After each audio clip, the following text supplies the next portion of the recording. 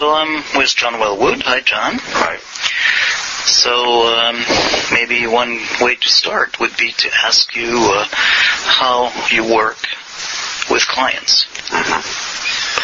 Well, basically, I work in a lot of different ways with clients, depending on my sense of what they're needing and where they're blocked and what they're like. Because everybody's different, so everybody's going to respond to different things. But the overall method or approach I take is to help the person's stream of experiential process to unfold in the direction it needs to go. Somehow it's getting stuck. Mm-hmm. So we could say everybody has a life stream of experiencing. I call it the life stream, which is like a stream of experiencing that's happening all the time.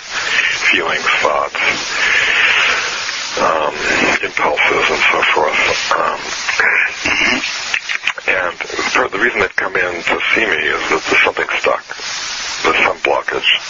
There's something they're stuck or confused about, or some kind of repetitive pattern they have no understanding or control about. So I try to sort of basically, first of all, I often use the words track and unpack. So I like to track the experiential stream, see what's going on, where it's stuck, where this person's life is stuck, exactly how it is. That might take a while, but that experiential stream wants to go in a certain direction, just like a river does. A stream or a river wants to go to the ocean.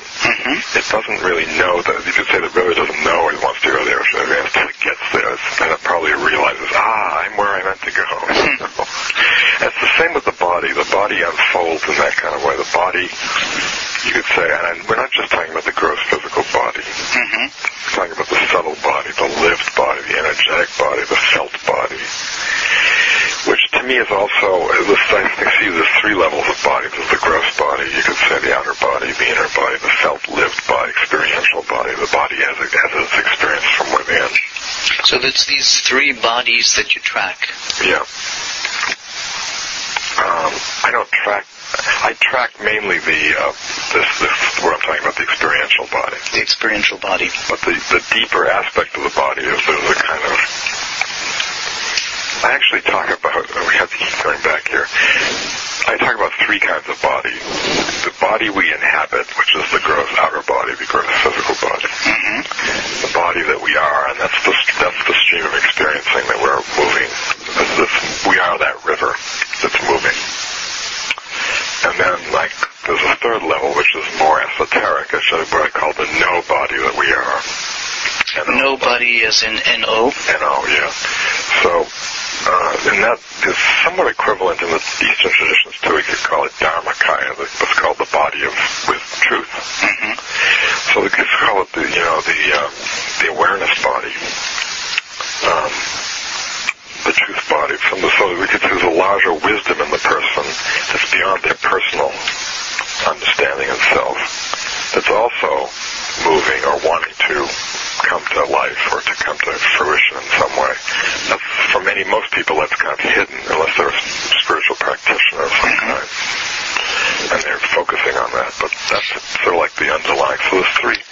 So you're also talking about the fact that this third body is something that you can tap into even if the client is not really particularly spiritual. That's right. It's always there. It's all in there in all of us. It's the awareness body that we're all aware of what's going on. Even though we're lost, usually we're lost. Our awareness is lost in our experiencing. It's hidden within our experiencing. Usually we're usually focused on what we think and what we feel. Those are contents of consciousness. And so we're focused on the content, and we get sort of swept away by the content. And we don't have awareness of that. We're usually not aware that we're aware of as I'm feeling angry, and I'm swept up in the anger. I'm in the angry thoughts, I'm in the angry mood, I'm in the sort of what's going on in my body around that, I'm going into, my beliefs that I need to get revenge or whatever it is. What we're not aware of is that there is an awareness of all that going on at the same time. And that awareness is not swept up, it's not caught up. It's actually a place of space and openness that can actually recognize what's going on there. neutral, has no agenda toward that. It's not so caught up in having to get revenge or to do anything really, or to even express the anger. It's just it's the capacity to actually recognize what's going on. And that other body is one that you can access, and you can help the client shift from the gross body to that other. Yeah, I mean, I'm not doing it technically in any kind of way, in any technical way. It's not like I'm trying to get them to shift from one body to another body. But I'm trying to help them develop awareness of what's going on, which is tapping into that third body.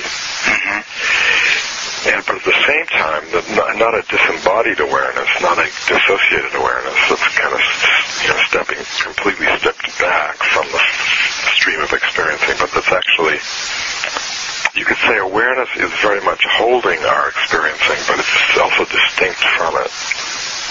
Our experiencing, our thoughts and feelings and emotions happen in awareness. So they're in that space, but the awareness itself is not completely limited to those thoughts and feelings. So it's like the sky and the clouds. You could say the contents of experiencing are like the clouds. They're held within the sky. The sky is not actually obstructed by those clouds, even though it seems that way sometimes. But in fact, that sky in its nature is completely open, vast, infinite, etc., etc. So I'm trying to help the person find some of that clear sky to be able to reflect on and relate to what they're experiencing. So in other words, the person's experience is to be mostly aware of the clouds, and that relates to that sense of feeling stuck. Yeah, that's what part of the claustrophobia, and they're stuck in there. They're lost in their experiencing. You say they're lost in thought. They're lost in emotion. Their capacity to reflect and to know and to be clear and to be open with what's going, to really know what's going on, to really know what's happening inside them, around them, and so forth, is all lost in the absorption in thought and feeling. So absorbed in the clouds or in the feelings or in the emotion that actually they're unable to see the larger picture. Right. Yeah, or to even feel themselves. The larger picture also being themselves. To feel themselves in the larger sense. Because their sense of self is so determined and conditioned by the drivenness of that experiential stream. The other thing we try to do. So it's like I'm not saying this is meditation where we just sit there and watch our experiencing in a very detached way. So it's not quite like that, but there is an element of being able to step back and have that open sky quality so you can actually see what's going on. At the same time, we're actually also working in the stream of experiencing, so we're trying to connect very much with the feelings that are happening. But with the sense maybe that the big sky provides a larger container for that experience. Yeah, I mean, that's just my own, that's my own background, but I don't bring that in any didactic sort of way. What I actually do is try to help that stream move in the direction it wants to go. It's getting sort of blocked, which is creating some pressure inside, stress and pressure on the person, because they're lost in the whole process, and they don't know where they want to go, or they don't know how to overcome an obstacle in their life. And so everything's getting a little coagulated and stirred up and stressed out. And so we try to help the stream move, track the stream and see where it wants to go. And then we start to see what the feelings are and how they, when we pay attention to those feelings, there's an unfolding process. Those feelings start to unfold. So we bring attention to what Eugene Gendlin calls the felt sense, or the felt implicit. What's there but which hasn't yet been articulated, and it's directly felt, it's very palpably felt, but it's not clear to that person exactly what it is or where it's going, so we unfold it. So basically there's two things here going on, tracking the feelings, tracking and unpacking. So as I want to just stop for a moment, when you talk about the tracking part, as I'm listening to you, you also depict a very vivid picture of some kind of a landscape where there is a flow, and so that the client may never really, you're not doing a didactic description of this, but it's pretty much your roadmap as you have a session. I don't have a roadmap, really. I don't know where it's going either.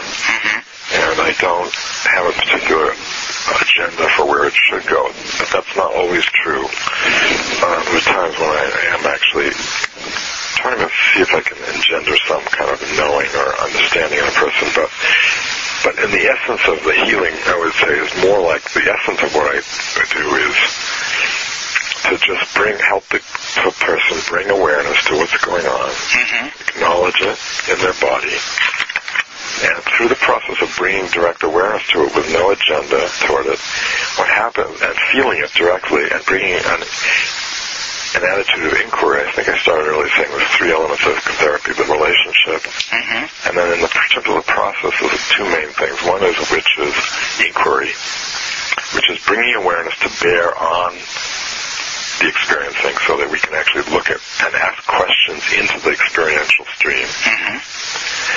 So that's inquiry, and then there's a process of, or that's reflection or inquiry, and there's a process of presence, which is the capacity to be present with the feeling and experiencing that's going on. So, and the relationship obviously helps the other two processes. Yeah, all three of those kind of work together. So when we're tracking so things are unfolding. Let's say you pay attention to your body sense and it feels kind of tight, and then you inquire into that. So what's going on here? Let me feel into that tightness. What is this? What's going on in here? What's it like to make contact with that? And then usually if they make contact with it, maybe there's some release, or maybe it gets more intense, or maybe it shifts a little bit, something else comes up. It's not so much tension. It's once I pay attention to the tension, maybe something else appears, which maybe it turns as a sense of sorrow, or a sense of frustration or anger or whatever. So just to describe it, you're paying attention to where the person is here and now in the body, that sensation, not quite sensation, but the felt sense. And as you stay with the felt sense, it starts unpacking and going into different directions. It goes in a direction. And that's what we mean by the body knows where it wants to go. It doesn't know cognitively. The body now we're talking about is the feeling body, the experiential stream.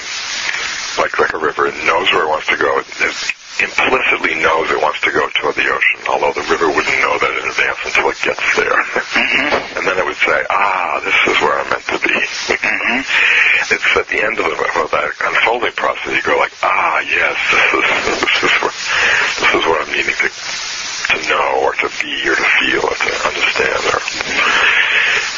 But along the way, the stream, you could say, keeps running into obstacles that sort of block it or dam it up a little bit. So the unpacking, and so those obstacles are like psychological structures, patterns, conditioned patterns, defensive strategies, blockages in feeling itself, fear of the feeling. You might have, maybe that anger is, basically a lot of our feelings are undigested material from the past that we haven't been able to fully digest, and so there's a kind of fear of them. There's a fear that they're too much, or that I can't handle it, I've never been able to deal with this. And that fear itself prevents the stream from moving forward. So in order to digest that material and help it flow and to unfold, we have to unpack what the obstacle is, what is it? So then, as the stream goes along and you hit the obstacle, then you may have to kind of, sort of like doing some vertical work of digging in and seeing, what's stuck here? What's the problem?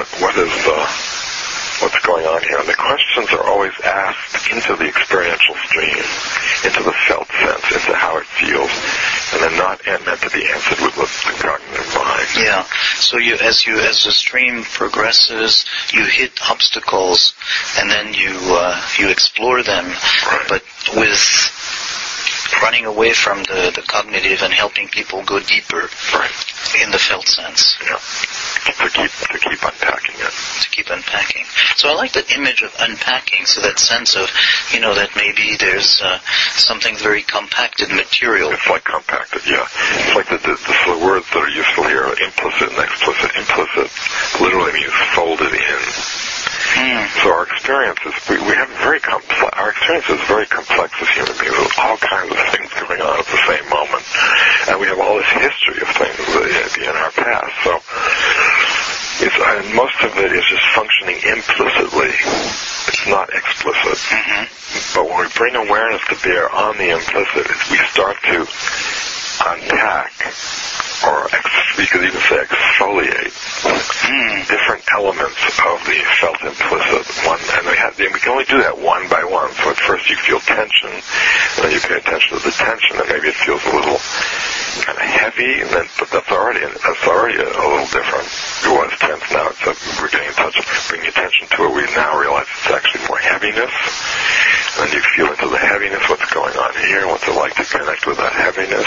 So what you're describing is that this process of unpacking the implicit is actually not something that's done through words, through analyzing a situation. Not for analyzing. The words are a vehicle for it. The vehicle, but for putting words on, connecting with the felt sense, and being very focused, being very aware of what's happening at a body level. Yeah.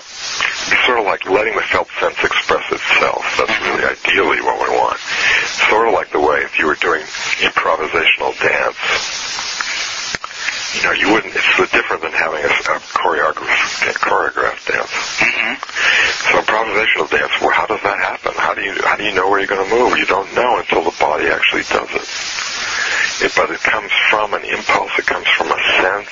If it's really congruent, if it's really creative, and if it's going to be, in the flow, as a flow, it's going to come as a kind of direct expression of where the life energy is in that moment. That dance is going to be a beautiful expression of it. So the movement is the explication, making explicit what was implicit before.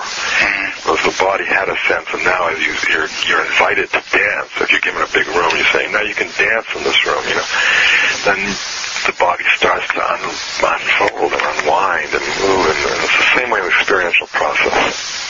Yeah, so that's definitely a dance in the sense of an improvisation dance, but also maybe a dance between you and the client. Yeah, absolutely. Yeah, that's right. Of encouraging, of helping, of noticing. Yeah.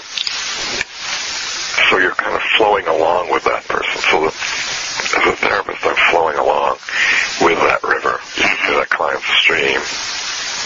And I am also... Their stream of experiencing is also affecting my stream of experiencing, inevitably. So the way I also track them, but I track them by tracking me. As I track them by tracking my felt sense of their felt sense. And that's how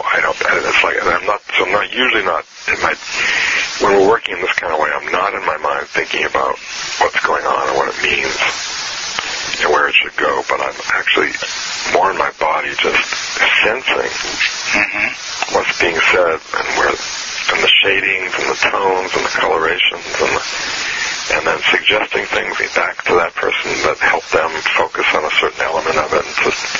And then we're constantly checking back. If we use words, we check back those words to make sure that they're congruent with the felt sense, so that the stream actually is moving in the direction it really wants to go. And again, every step of the way, the control of whether it's going in the right direction is at the felt sense level. That's right. That's the ultimate arbiter. So it sounds very corny to say the body knows or body wisdom. It's kind of but this is what it really means, is that there is you could say, a process of digestion. Another term would be digestion. We've talked about explication or exfoliation or unpacking. These are all just digestions, a different term. These are terms for a kind of blooming, buzzing confusion of experience that it's implicit, or it's like a hologram where you have the, what's it called? I don't know what the word now is for that. But interference pattern. But when you bring it to a holographic design, then that takes a certain form. But if you looked at it in its nature, it was all very fuzzy and blurry. It's like that with our experience. It's all kind of fuzzy and blurry until we actually bring awareness to it and start to weed out these different elements one by one. So on the one hand, it's fuzzy and blurry, on the other hand, it's compacted. It's compact. That's why it's fuzzy and blurry. All these elements compacted into one. And they have to be kind of brought out piece by piece. And absorbed at a body level. Right, absorbed and assimilated. And so the process of bringing them out. And then there's another aspect of, so the inquiry is we're asking into that process what's going on. And as things emerge, then there's also a process of presence, what I call unconditional presence, where we need to help the person actually be with what's arising. Because often what's arising is threatening, or it brings up old wounds or old issues or old emotions or resistance or whatever it is. So there's a process then of helping that person be present with what arises. So it's like the stream is moving and it hits a certain point, and then you do some unpacking and something arises. And then before the stream can continue to move, I need to make sure that this person is really present with their experiencing, that they're really okay with what's going on. If they have any attitude toward it, like this shouldn't be happening, this is not okay, I don't like this, I'm afraid of it, anything like that, the stream is not going to be able to move in it. And this would also happen at a body level, a felt sense level. Body level, yeah. So for me, the unconditional presence practice has some different elements to it. I won't go into all of them right now, but just by acknowledging the feeling and making direct contact with it as it is, and then allowing it to have some space, giving it space, and seeing that, letting it, and then the person can start to relate to that feeling. Usually they're having a hard time relating to the feeling because it's like maybe some kind of boogeyman in your life that you'd never be able to handle this, or it has some kind of connotation or association that's threatening and dangerous. So trying to just give it, if that's true, then we try to give it a lot of space to be there. It's sort of like,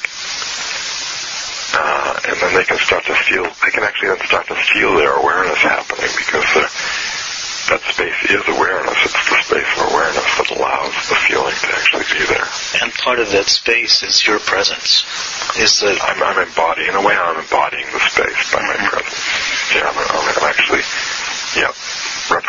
representing space. Acceptance, space. Like allowing, acceptance, holding, openness, no agenda. No agenda is really important, because the minute an attitude comes in toward it, like it's an anger, it should be expressed, or it shouldn't be expressed, or it's, or any attitude toward it like that, that interferes with the process, actually. So it's a very fine tuning of not introducing some agenda of what the person should or shouldn't be doing at any given moment. And in that sense, you mentioned of the therapist embodying those qualities or expectations of presence, of acceptance, of space. Yeah, that's where meditative training comes in. It's like, for a therapist, I think it's a very useful training. I mean, I always considered meditation my best training as a therapist.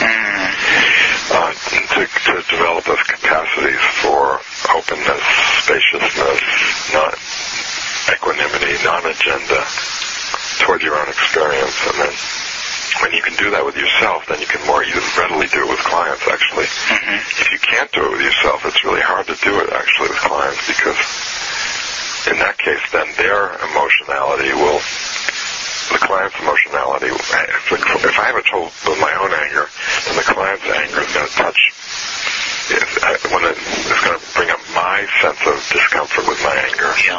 And then I'm going to try to manage their anger in some kind of way, and that's kind of imposing my stuff on them. So that's the opposite. So we need to actually just be open with the whole range of our own experiencing as therapists too. Or the meditative training is actually very good for that. And that's where actually there is complementarity, or it goes hand in hand to have a meditative approach in training, and at the same time a very body-oriented approach. Meditative does not mean in any way something that is, quote, spiritual and unconnected to material body. Detached or transcendent necessarily. It's actually quite embodied, and then it's embodied sort of meditation, embodied presence, like sometimes called embodied presence. So, would you say that is the spiritual component of your approach to therapy, that sense of embodied presence? Yeah, and my emphasis on awareness.